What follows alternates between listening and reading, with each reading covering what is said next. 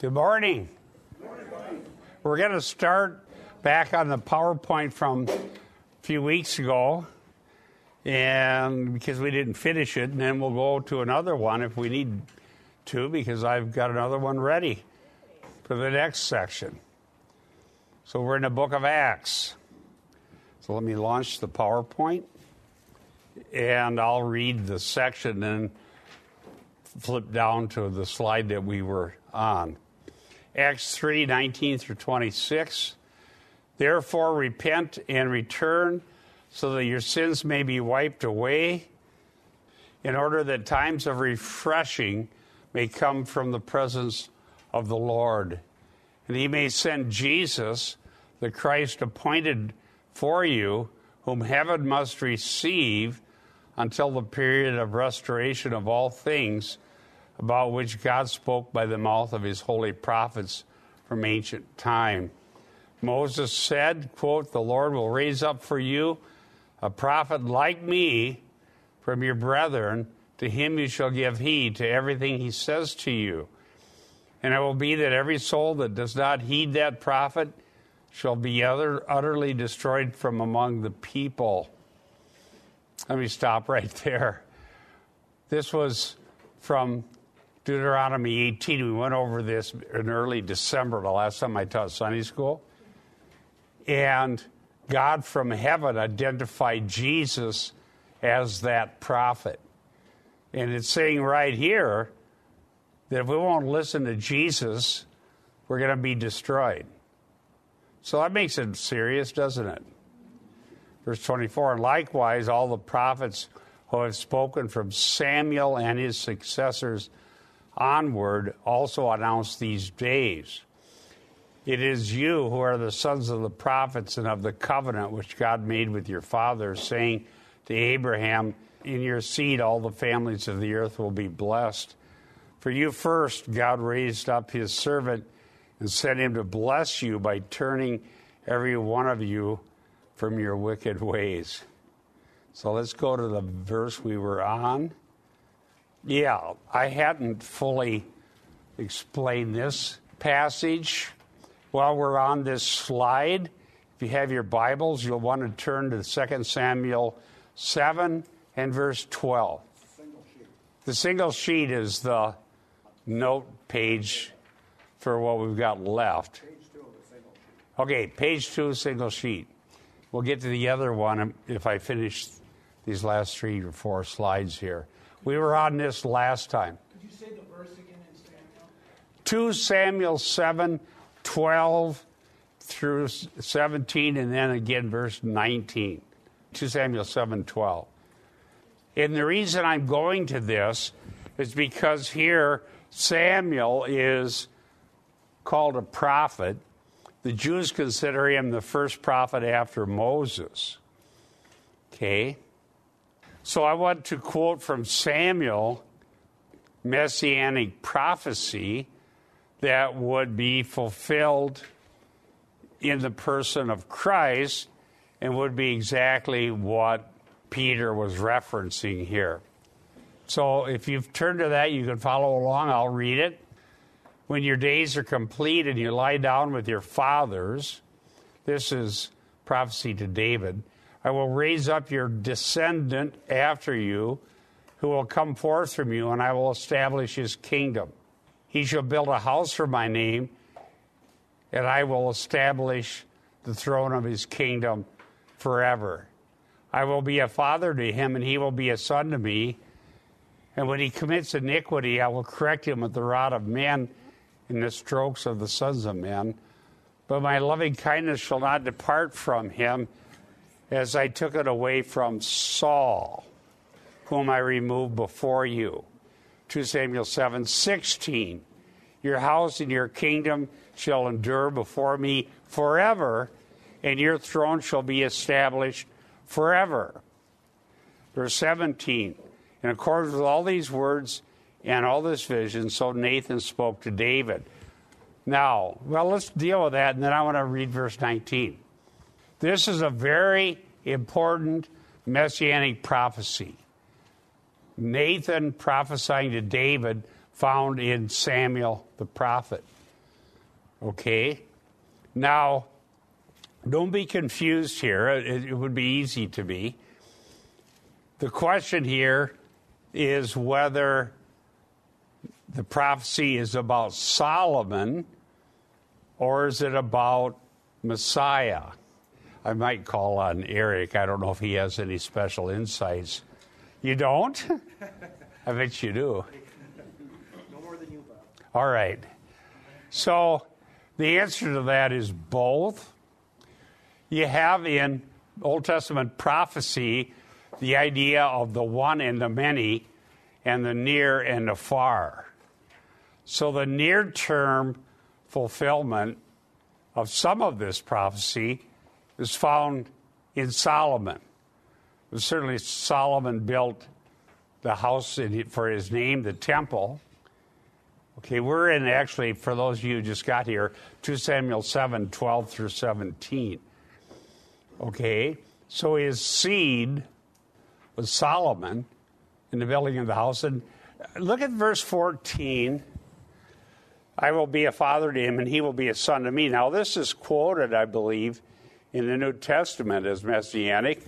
But then, when it says, when he commits iniquity, I will correct him, that becomes confusing because if the prophecy is about Christ, he will be a son to me, and it is about Christ, then how was it that about the prophecy about iniquity, Christ never committed iniquity?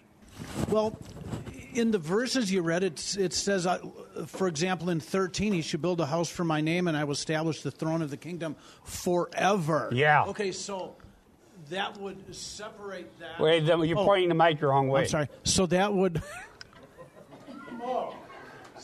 That didn't work that way. I didn't know this. Oh, okay. There you go. Hey. Oh, first time. Yeah, right. Okay.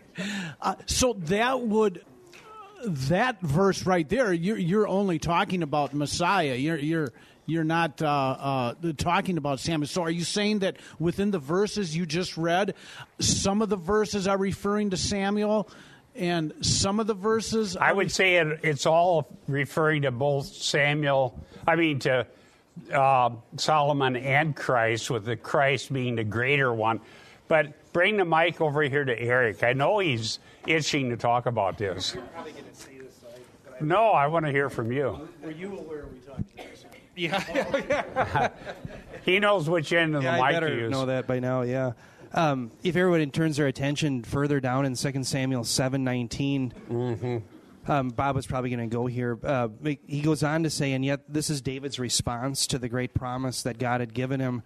He says, and yet this was a small thing in your eyes, the great promise that he had given him. He says, you have spoken also of your servant's house for a great while to come. Exactly. And so this is looking for the future. And so that's proof, really, exegetically, that this wasn't merely fulfilled, as Bob is saying, in Solomon's day. It's looking forward to the coming of Christ. And then he says something very interesting. He says, and this is instruction for mankind. Yes. O Yahweh God. There's a translation issue with this, but I like the Holman Christian Standard. What do you have, the ESV? I have the ESV, and yeah, it's Torah. That's what it is. Yeah, this is Torah for mankind. Yeah. So we want to hear what God says. Yep.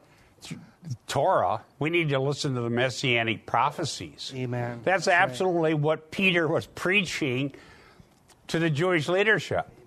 If you don't listen to Messiah, God will require it of you. You can say Torah, Torah, Torah, but we won't listen to Christ. You'll be destroyed. Because this is Torah for mankind. Very, very good. Yeah, I was going to go there, by the way. But see, it's the near and the far, the one and the many, and the seed promise. And so David understood on the scene of history that God was speaking both of near term, because he says, you have spoken also of thy servant's house for a great while. So the near and the far. And so it referred to Solomon and to Christ. Now, I've heard a couple different things about this, correcting him with the rod of men. Some have, well, certainly would apply to Solomon. He committed plenty of iniquity. But Jesus was sinless, but he bore our iniquity, even though sinless, and was smitten by the rods of men. And I've heard people talk about that too here. So this is a fabulous prophecy. My dear brothers and sisters, if you study, which I know you do, the more you understand about the Bible, the harder it is to have unbelief. Okay? How could you not get excited about this? And do you think some clever bunch of people over 1,000 years, more than 1,000 years, sort of just dreamed this up? A serial novel that sort of started way back when, and people add to it. They would never get it right.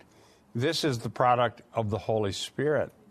And so I have another passage. So we saw 2 Samuel 7:19 proving that it also is a distant fulfillment. But Hebrews 1:5. Hebrews 1:5. Feel free to make comments or to ask questions. I decided to try something. I'll read the scriptures rather than passing the mic around for scriptures to be read. But I want you to feel free to comment or question or whatever you want to do, okay? I think that'll be faster because I have them in my notes here, and I can just read them. Hebrews 1:5. For to which of the angels did he ever say, "You are my son, today I have begotten you"? Isn't that Psalm 2:2? Am I correct, Eric? Yeah, that's right. Psalm 2:2. And then he says, "And again, I will be a father to him, and he will be a son to me." There's your 2 Samuel 7 reference. So the New Testament says this is messianic. Hallelujah. Do you believe the Bible? Amen? I do. I'm excited. I'm more excited about it now than I've ever been. Somebody asked if it gets easier or harder as I get older to preach. I said it gets easier because I know more Bible than I did 30 years ago. And thankfully I can still remember it. Let's go to verse 25, Acts 3:25. I don't know how long that's going to last, so let's just keep going here. Keep putting it out there while it's still up here. I told somebody the other night, we were at a birthday party, and I said, if I ever get to the point where it's obvious I don't know what I'm talking about, but I think I do, put me on the end of a dock, hand me a fishing rod, say, stay here. We'll find somebody else to preach. Acts 3:25.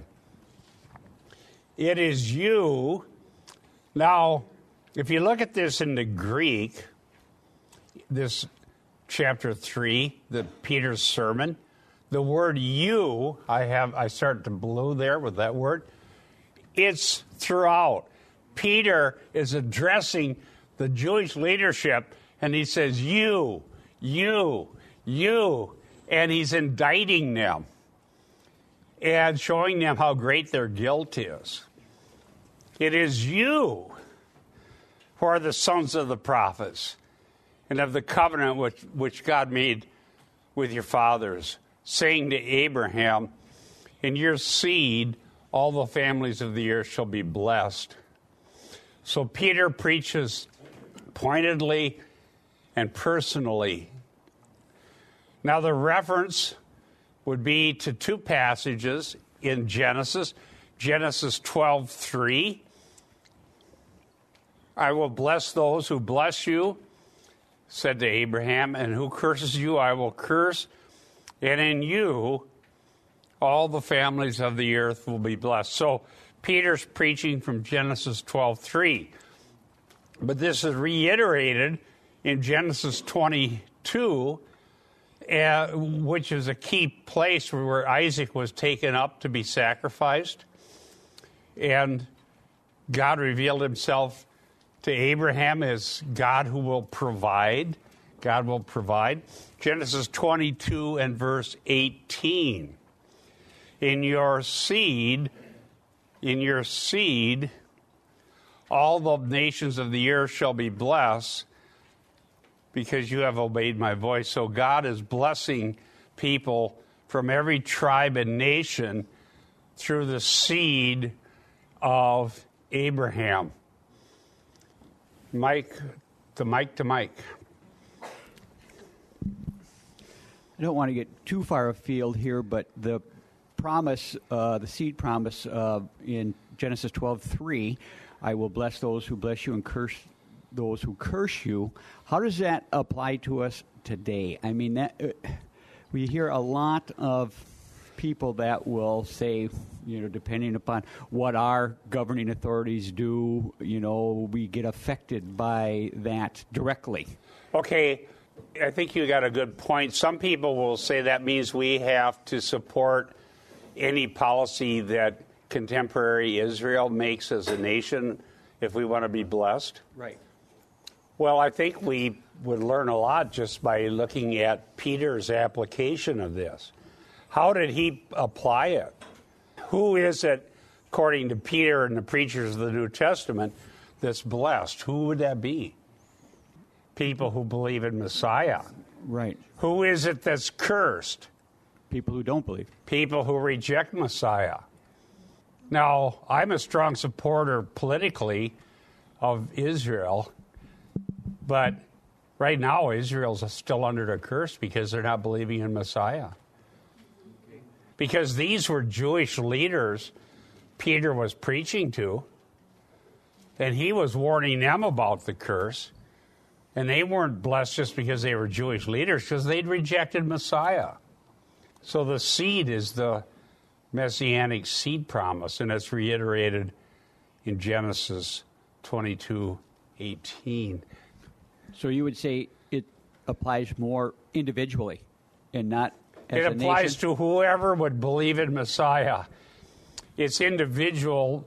It applies individually, but it's not individualistic.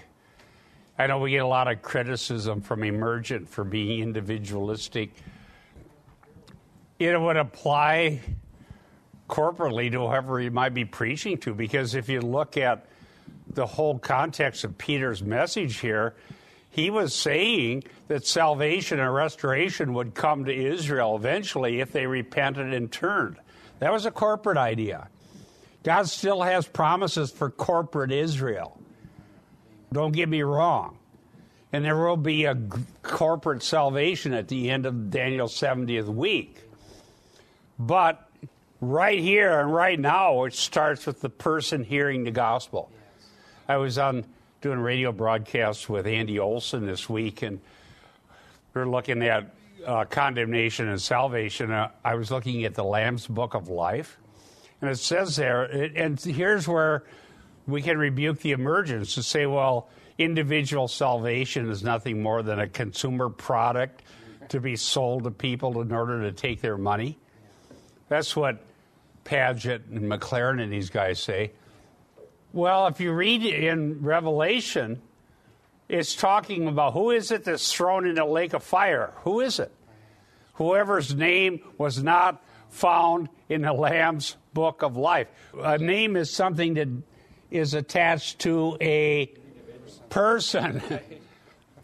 So don't be intimidated by the postmoderns and emergents who say, well, you can't have anything that applies to an individual. Yeah, that's right. And they rebuked Martin Luther. McLaren said, well, when Luther said on the gospel, here I stand, McLaren says that's the first statement of modernism, and they hate modernism. You can't have I believing the gospel and standing and being saved and having my name in the book of life. They reject all of that. But they reject the Bible. But it doesn't exclude corporate responsibility, yes. Your question, Mike, was it's a big boogaboo with Jan Markell's ministry, because she obviously promotes oftentimes if an American president has any law or they do anything that ends up, any policy at all that ends up hampering Israel, then they try to find a tornado or some sort of huge thing that happened to America. Well, if you want to see where the judgment actually occurs corporately, turn your Bibles to Joel chapter 3, because like Bob was saying, is it ends up happening at the end of the 70th week. In Joel chapter 3, in verse 3, well, it just started in verse 2, the Lord says, I will gather all the nations and bring them down to the valley of Jehoshaphat, and I will enter into judgment with them there on behalf of my people and my heritage Israel, because they have scattered them among the nations. So that happens at the Battle of Armageddon. And so this, in other words, any given tornado that you see, we don't know why it comes. We can just be content to say we don't know. In God's providence, he sends it. And the reason I say that is you'll see men who are very wicked to Israel and they prosper, and you'll see men who are very kind to Israel and they die in early age. You know, remember some years ago we had tremendous tornadoes that wiped out. It wasn't the liberal left that they wiped out, or it went through Oklahoma where people go to church. Exactly, it went through the Bible Belt. You know, and so we really have to be careful. We don't know oftentimes why these natural disasters happen. What we can be content with in saying is what Bob just said: when the 70th week of Daniel comes, God will rectify these things. And in the meantime, the gospel goes to the Jew first and also the Gentile. Yep. And any person who believes will be saved. Okay? So that's the preaching that you see. Now, Acts confirms this, because there are passages that talk about the restoration of Israel that they asked about in Acts 1. And there are many applications directly to persons. Let me give you an example, and I want to look at how the apostles preached like Christ. Now, if you want to turn to Acts 7:51. See, this is how I just keep 10 slides. I make you turn to other passages and keep the slide count down. This is the sermon of Stephen. See, Luke Acts is full of reviews and previews, so I'm going to teach it like that, reviews and previews. Because it might be a while before we get to Acts 7. Acts 7:51, Stephen, very much like Peter, you men who are stiff-necked and uncircumcised in heart and ears are always resisting the Holy Spirit. You are doing just as your fathers did. Which one of the prophets did your fathers not persecute? Now, let me stop right there. Notice the play on the idea of sons of and fathers. See, they would, in their mind, associate with the good guys. Okay? We're the sons of Abraham, Isaac, and Jacob. We love Samuel and Isaiah and Jeremiah. These are our guys. Because they're, in their internal mechanisms of thinking, identifying with the good guy. Right? Jesus, and after him, the preachers in Acts, turned that around and said, well, you've got this all confused. You're the sons of the evil people in the Old Testament. What? Yes. You're the ones who threw Jeremiah down into a cistern to die. That's who you are. Now, I'm elaborating a little bit.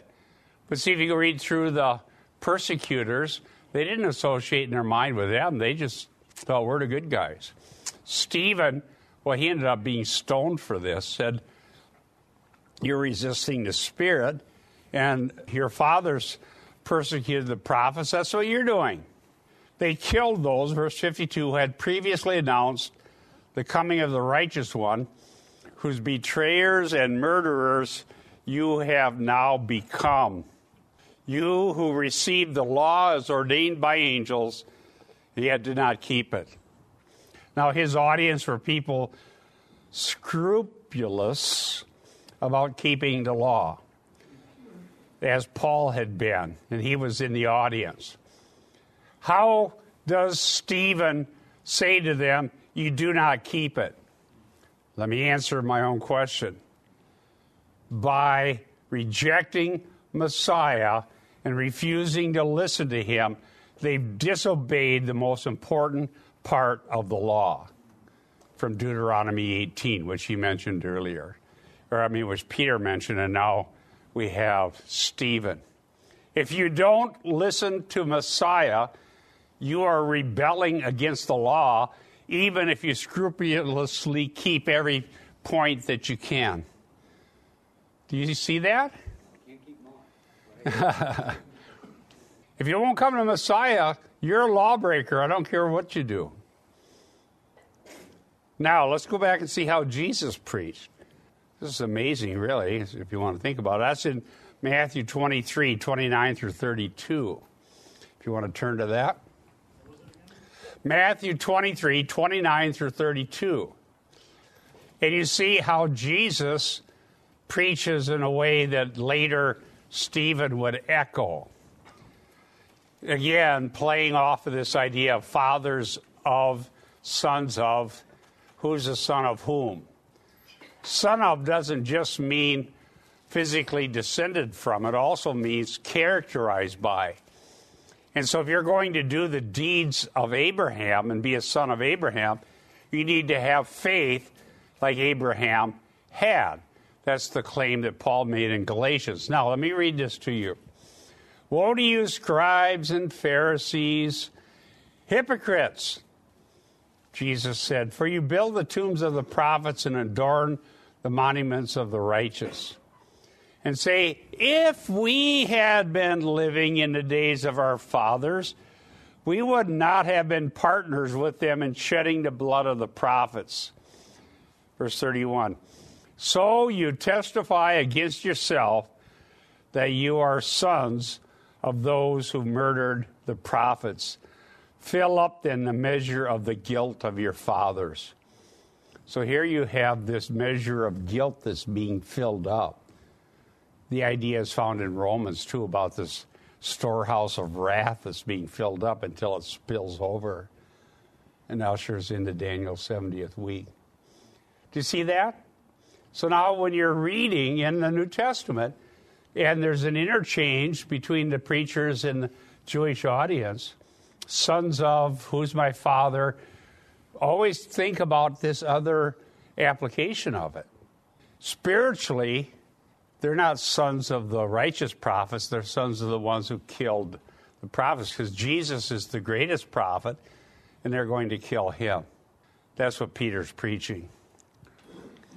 If they were real sons of the prophets, they would have believed in Messiah. Wow. Last verse? No, I got two more verses, or two more slides anyhow. For Acts 3:26. God raised up his servant and sent him first to you to bless you by turning each of you from your evil ways. Now we see this more specifically explained, though it was preached earlier, the turning. Turning is a synonym for repentance. The way one receives the blessing of Abraham is by repenting and believing the gospel.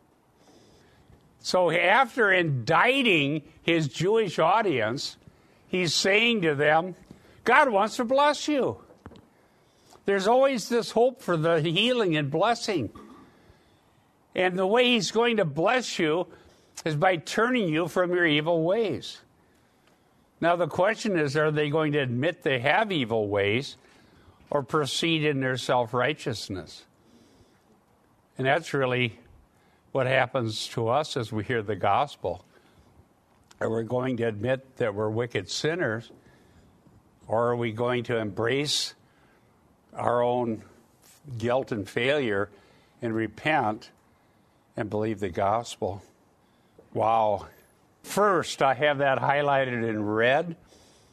Because the gospel goes first to the Jews, as I say in my slide, doesn't mean it goes only. And you'll see this in Acts 1:8. You'll receive power when the Holy Spirit has come upon you. You shall be my witnesses both in Jerusalem and all Judea and Samaria, even to the remotest part of the earth. So it starts out right there on the day of Pentecost and gradually goes out. The Samaritans, God-fearing Gentiles, the Athenians, ultimately to Rome. Now, there's no indication in ancient literature that Rome was considered the remotest part of the earth. So we can take this as a prophecy that the gospel will continue to spread even after the end of Acts, all around the entire world. Because Acts ends in Rome. Acts 1:8, I mentioned Romans 1:16. Let me read verses 16 and 17. For I'm not ashamed of the gospel, for it is the power of God for salvation to everyone who believes, to the Jew first, and also to the Greek. For in it the righteousness of God is revealed from faith to faith, as it is written, the righteous man shall live by faith. I hope you know that God always intended and said that he intended to bring salvation to Gentiles through the Jewish Messiah. There are people who deny that and suggest that the church is simply an afterthought. God tried to bring the gospel to the Jews. They rejected it, so then now we got some other program going on. You know, really bad dispensational teaching is harmful because it drives people to amillennialism, and it ought not to. If we had good teaching to start with, we wouldn't have that problem. And there's no reason why those of us who believe that God's ultimately going to save Israel don't also believe that God always did intend to save Gentiles. These are not logically contradictory or mutually exclusive. Turn with me to Isaiah 49 and verse 6. And you can let me know after class whether you like my new way of doing this. I'll tell you why I'm doing this.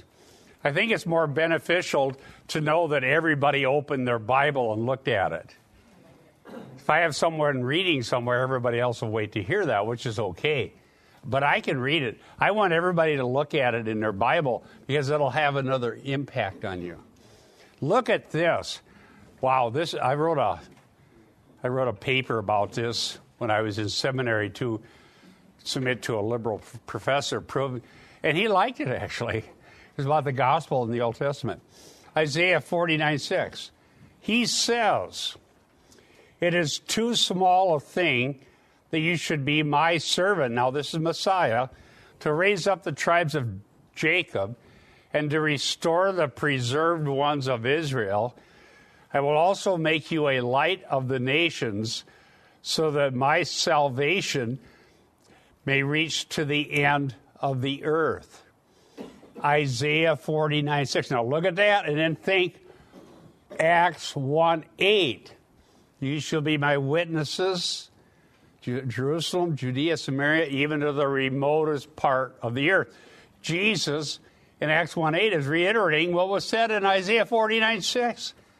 The Great Commission is in Isaiah.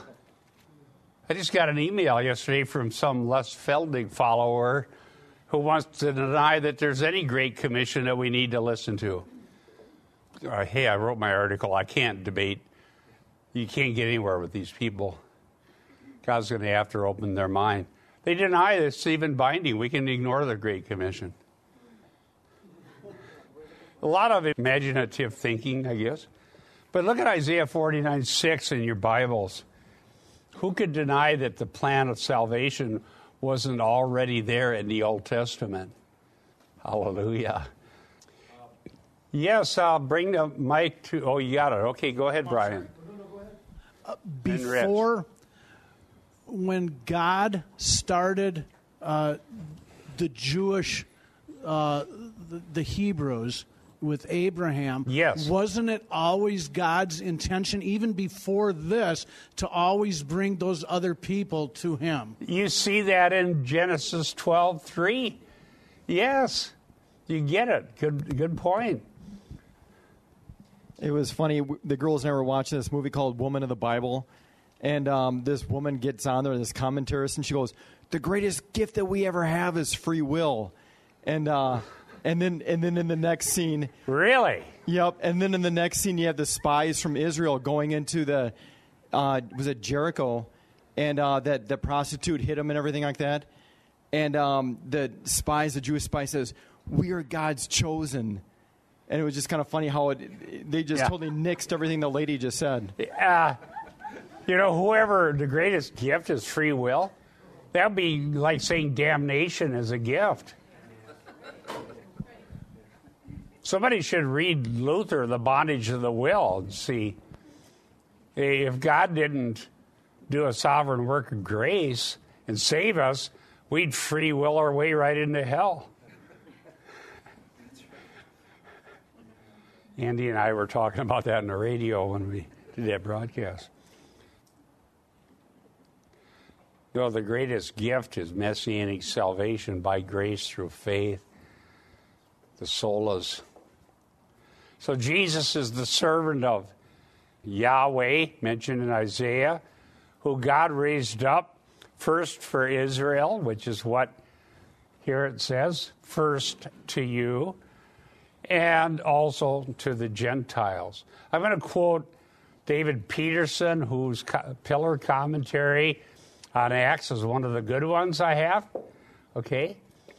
And he says this, in the present context, God, or the Lord Jesus as his servant, is the implied subject of the verbal expression turning from, and then he quotes the Greek. This highlights the Lord's role in making repentance possible. The Lord's role, says Peterson, in making repentance possible. Quoting him some more, repentance or turning to God is a human action which theologically discerned is also a divine action in individuals and societies, which would bring in Israel at the end of the 70th week. It's a blessing, he says it's a blessing of the new covenant for the Jews first, but also for the Gentiles. At this point in the narrative, Peter clearly anticipates that the messianic salvation will somehow be extended to the nations.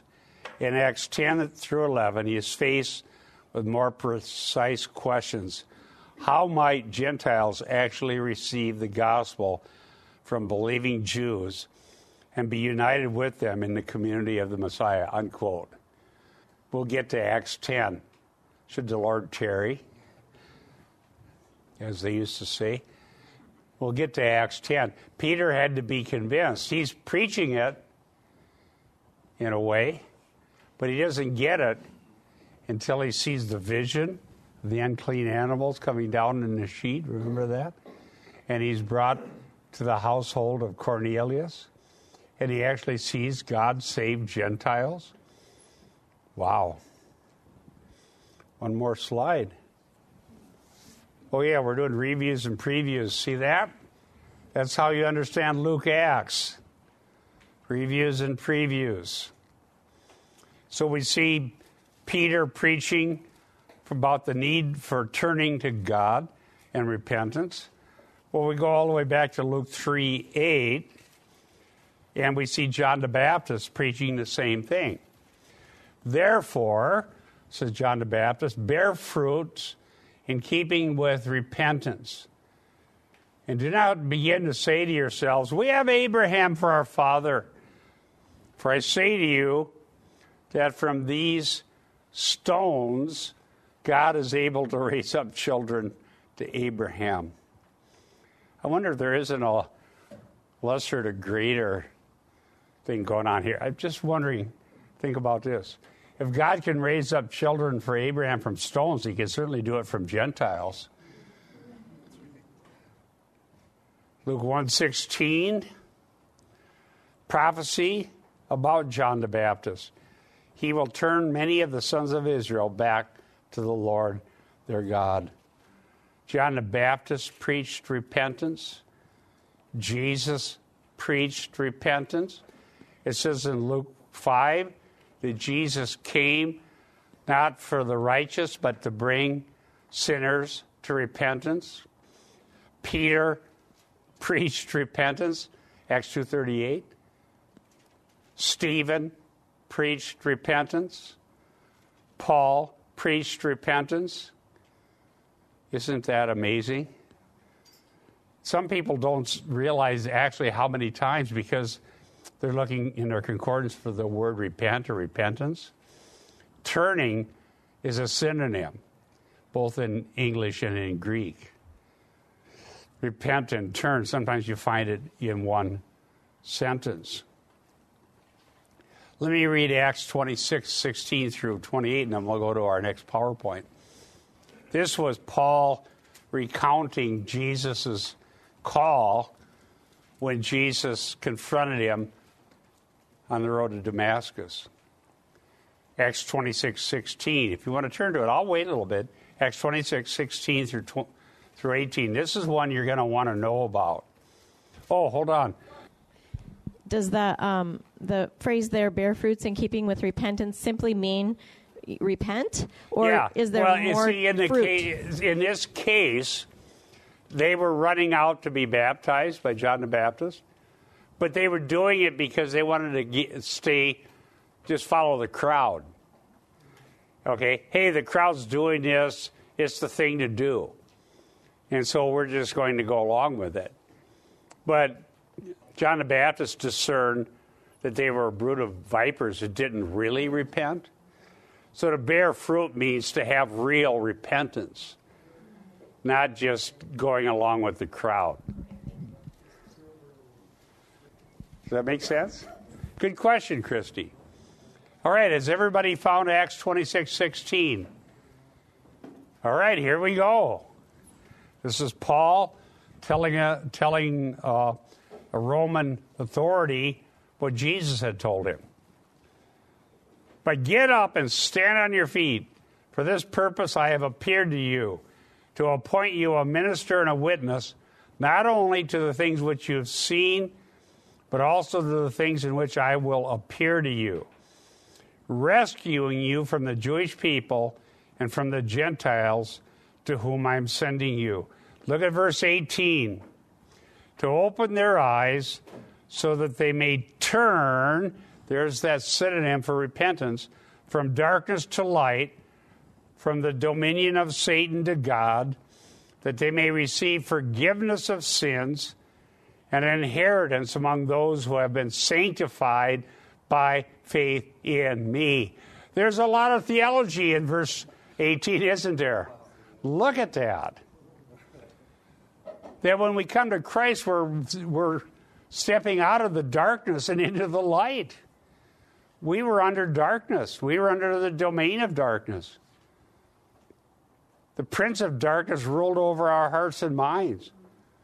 Oh, yes. No use making it sound better than it was. It was bad. I know it was for me. I used to curse Christ. Brian, bring the mic over to Brian, or do you have it? Yeah, tell a story about how you were fighting Christians next to your house. I had a home right next to a Christian congregation right after I got out of the military, and I was a real heathen. But I would always argue with the pastor over issues of parking. He would tow cars away of people that I had there, and so on and so forth.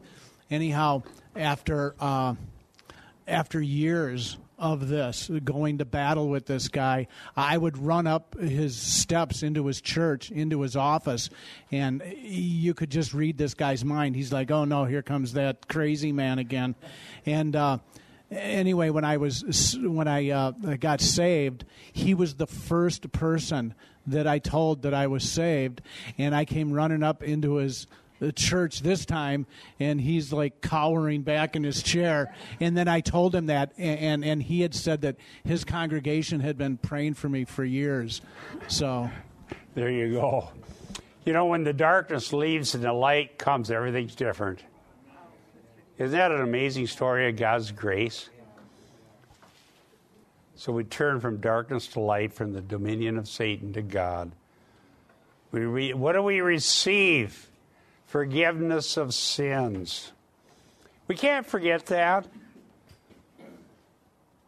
This, unlike what the emergents say, this is not some consumer product.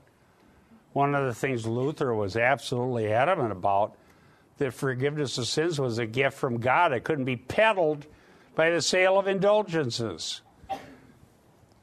To Paul over here. That was really what started the Reformation, was the sale of indulgences, and Luther being outraged. Because he had his own torment of soul, and he He knew he couldn't buy his way out of it. Yes. Yes, about repenting and turning. Can you hear me okay? Yeah. Yeah, about repenting and turning. Is it something, one, you do, two, God allows you to do, or finally God does, you say, you win, I'm sick of doing this thing, therefore I turn? Yeah, I believe that repentance is a good question, by the way. I believe, and I'm agreeing with Luther in his book, The Bondage of the Will, this is God's grace that anybody would repent. But we do actually repent. But we only do so because of a prior work of grace in our heart. And now we're looking at timelines. We might put up this happens, then this happens, then this happens. People try to do that with Acts. They try to find timelines, and it never really fits.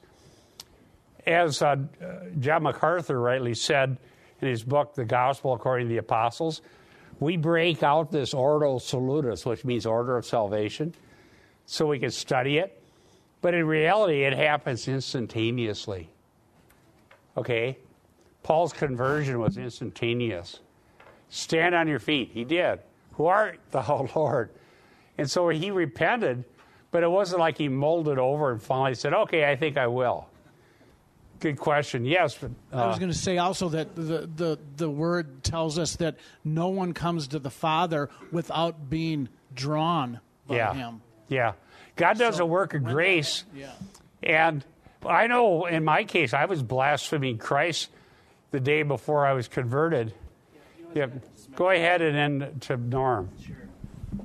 I'm sorry. I was going to mention just that 2 Timothy 2:24 and 25. That's a passage that directly shows that God is the one who gives repentance. Yeah, good point. This is where Paul says, in the Lord's servant, he's talking to Timothy, obviously, who's a pastor, elder.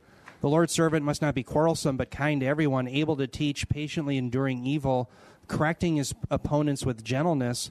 God may perhaps grant them repentance, leading to the knowledge of the truth. The term grant there, I believe, Bob, wasn't that didomi? It's give. Yeah. It's found in Acts the same way. Exactly. So didomi literally has to do with God giving repentance. And so that's a gift from God that we're able to repent or believe. And so think of repentance as on one side of a coin. Faith is on the other side. So we repent in order to believe.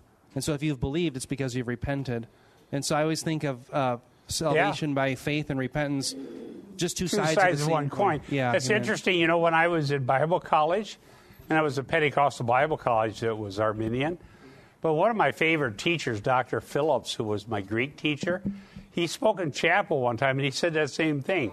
Repentance and faith are two sides of the same coin. And you can just see that from the data in the Scripture. And then to Norm.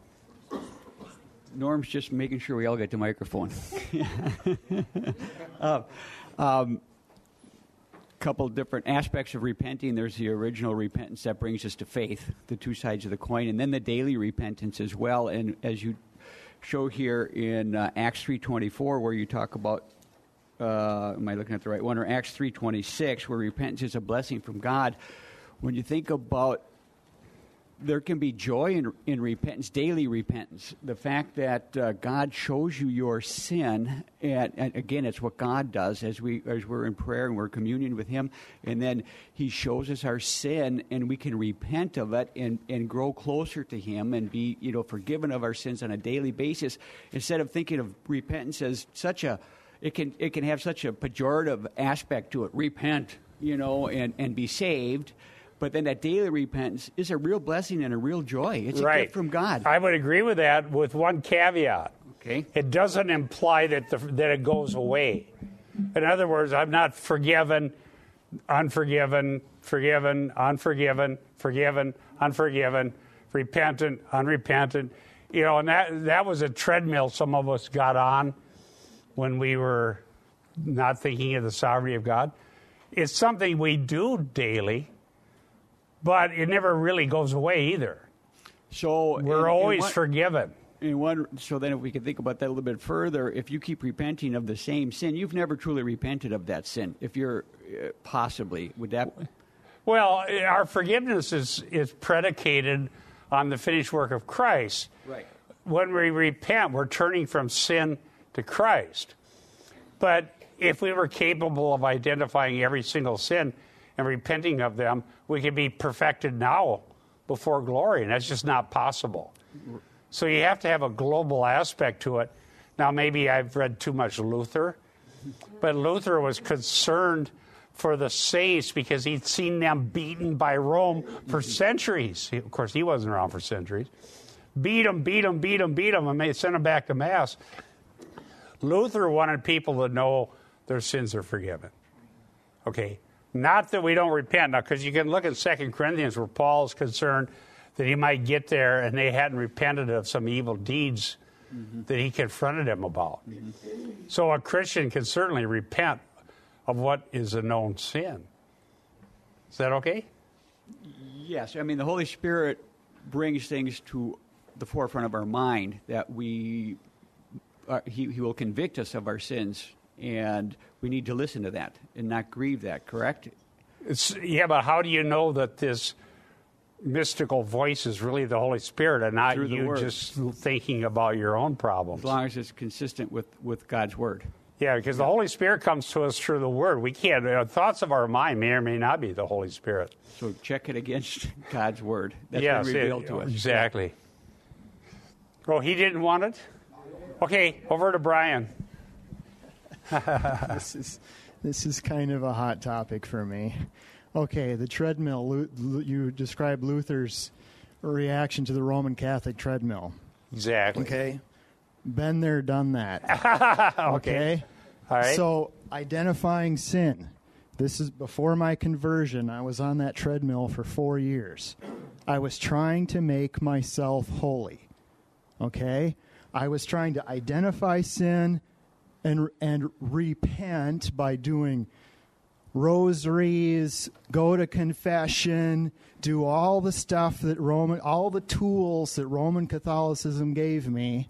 I grabbed onto all of them and tried to use them all to stop sinning, to make myself holy, okay?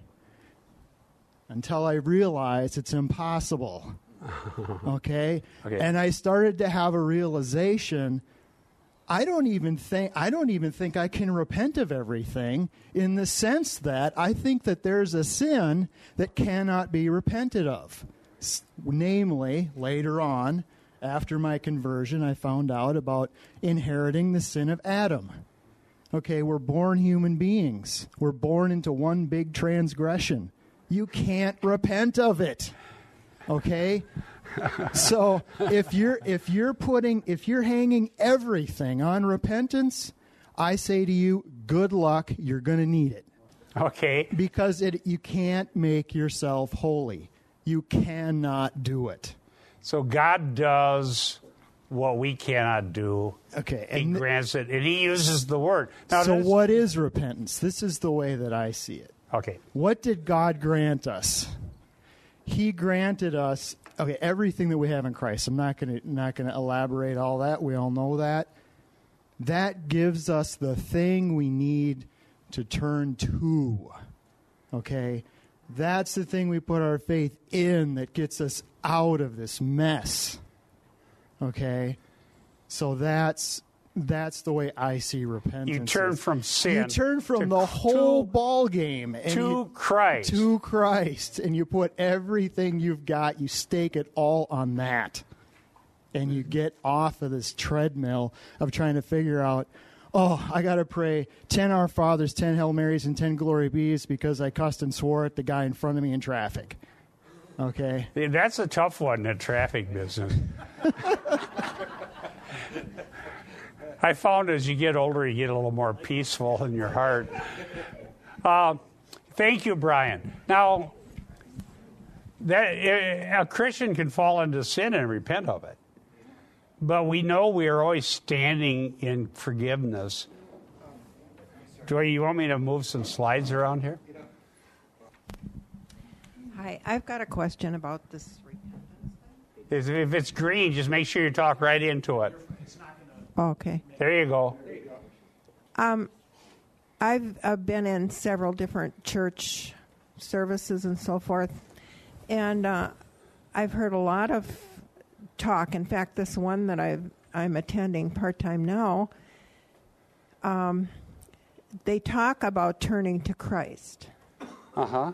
And they give teachings about accepting Christ. Uh-huh. But I've never heard them bring in the word repentance. And I've always thought that that was wrong. But what you're saying right now is that it's two sides of a coin, that you can receive Christ and repent and not hear the word repentance.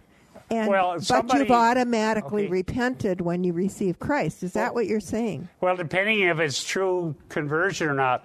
Someone may say, well, I never rejected Christ, so he's okay with me. I wouldn't call that conversion. You know, I go to a church and Jesus is just all right. What was it, a song in the 70s?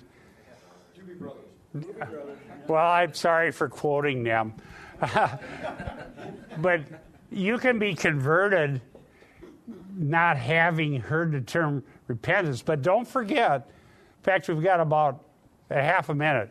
Turn to Luke 24. I think it's 44. I'm willing to be corrected, but I think it's 44. And we want to see in Luke Acts what the Great Commission says, what we ought to preach. I believe that we're commanded to preach repentance. Verse again, Bob. Luke 24, I'm saying 44. I might have the wrong verse. I know it's Luke 24. What's it? Good question, by the way. 46. 46, okay. I'm going to have somebody read it because my Bible's in my briefcase, and I don't have it on my notes here. Rich, could you read? No, is your eyes good enough to read? Bob, I was thinking about that Mark passage. Jesus began his ministry by saying, the time is fulfilled, the kingdom of God is at hand. Exactly. Repent and believe the gospel. That's the verse. That's what I'm thinking about. I'm sorry, that's what I'm thinking about. Mark 1, 14 and 15. Okay, who has Luke 24, 46? 24, there we go, Nancy.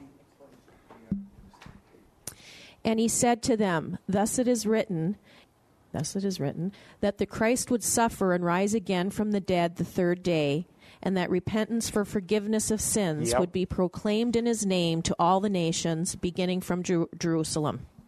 Exactly. Notice again, the result is the forgiveness of sins. See, I think what's going on in the evangelical church today is this sugarcoating of what it means to be saved, and they take out repentance because it's a dirty word to these people because they're afraid to say it because then it turns people away.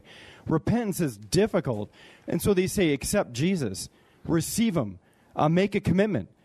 And they get rid of the whole notion of what it means to repent. Repentance is the essence. Repentance and faith is the essence. And this is what I've learned about the gospel. And this is, it fits like a hand in glove. But, I was so entrapped in accepting Jesus before. And it's like a cliche. It loses its meaning. It has no meaning. It's just like, what? What am I saying? I mean, and everybody believes it and says the same thing over and over and over again. And it doesn't mean anything. So repentance should be taught. Yes. Yeah, good question. And those passages, Mark 1, 14 and 15, Luke 24, 46, actually command the preaching of repentance with the gospel. Just want to give you an example. I know a young man who, a few months ago, he died from an overdose of drugs. Okay? He supposedly accepted Christ. Well, when I went to his funeral, the preacher there, this is his typical sermon, he talked to all his young friends about the need for accepting Christ. Okay. Not once did he mention the fact that all of these young people were taking drugs. All of these young people. But he told them to come to Christ without one mention of any kind of repentance or changing their lives. Now, to me, all those young kids left that funeral and were not impressed one bit about what he said. Yeah, see, that's not in keeping with what Peter did here. He said, you crucified, he indicted them, and then called them to repentance. By the way, Brian, thank you for your sharing. It's a good testimony. Let's close with prayer. We went a little over here. Heavenly Father, thank you that we can talk about these things and look into them and contemplate them. And Lord, we thank you for the gift of repentance. We thank you for the forgiveness of sins. And we thank you for boldness to preach the gospel. And may we understand your gospel as taught in Scripture and preach it clearly and forthrightly without compromise. Give us boldness to preach the gospel. Thank you, Lord, in Jesus' name. Amen. God bless you all.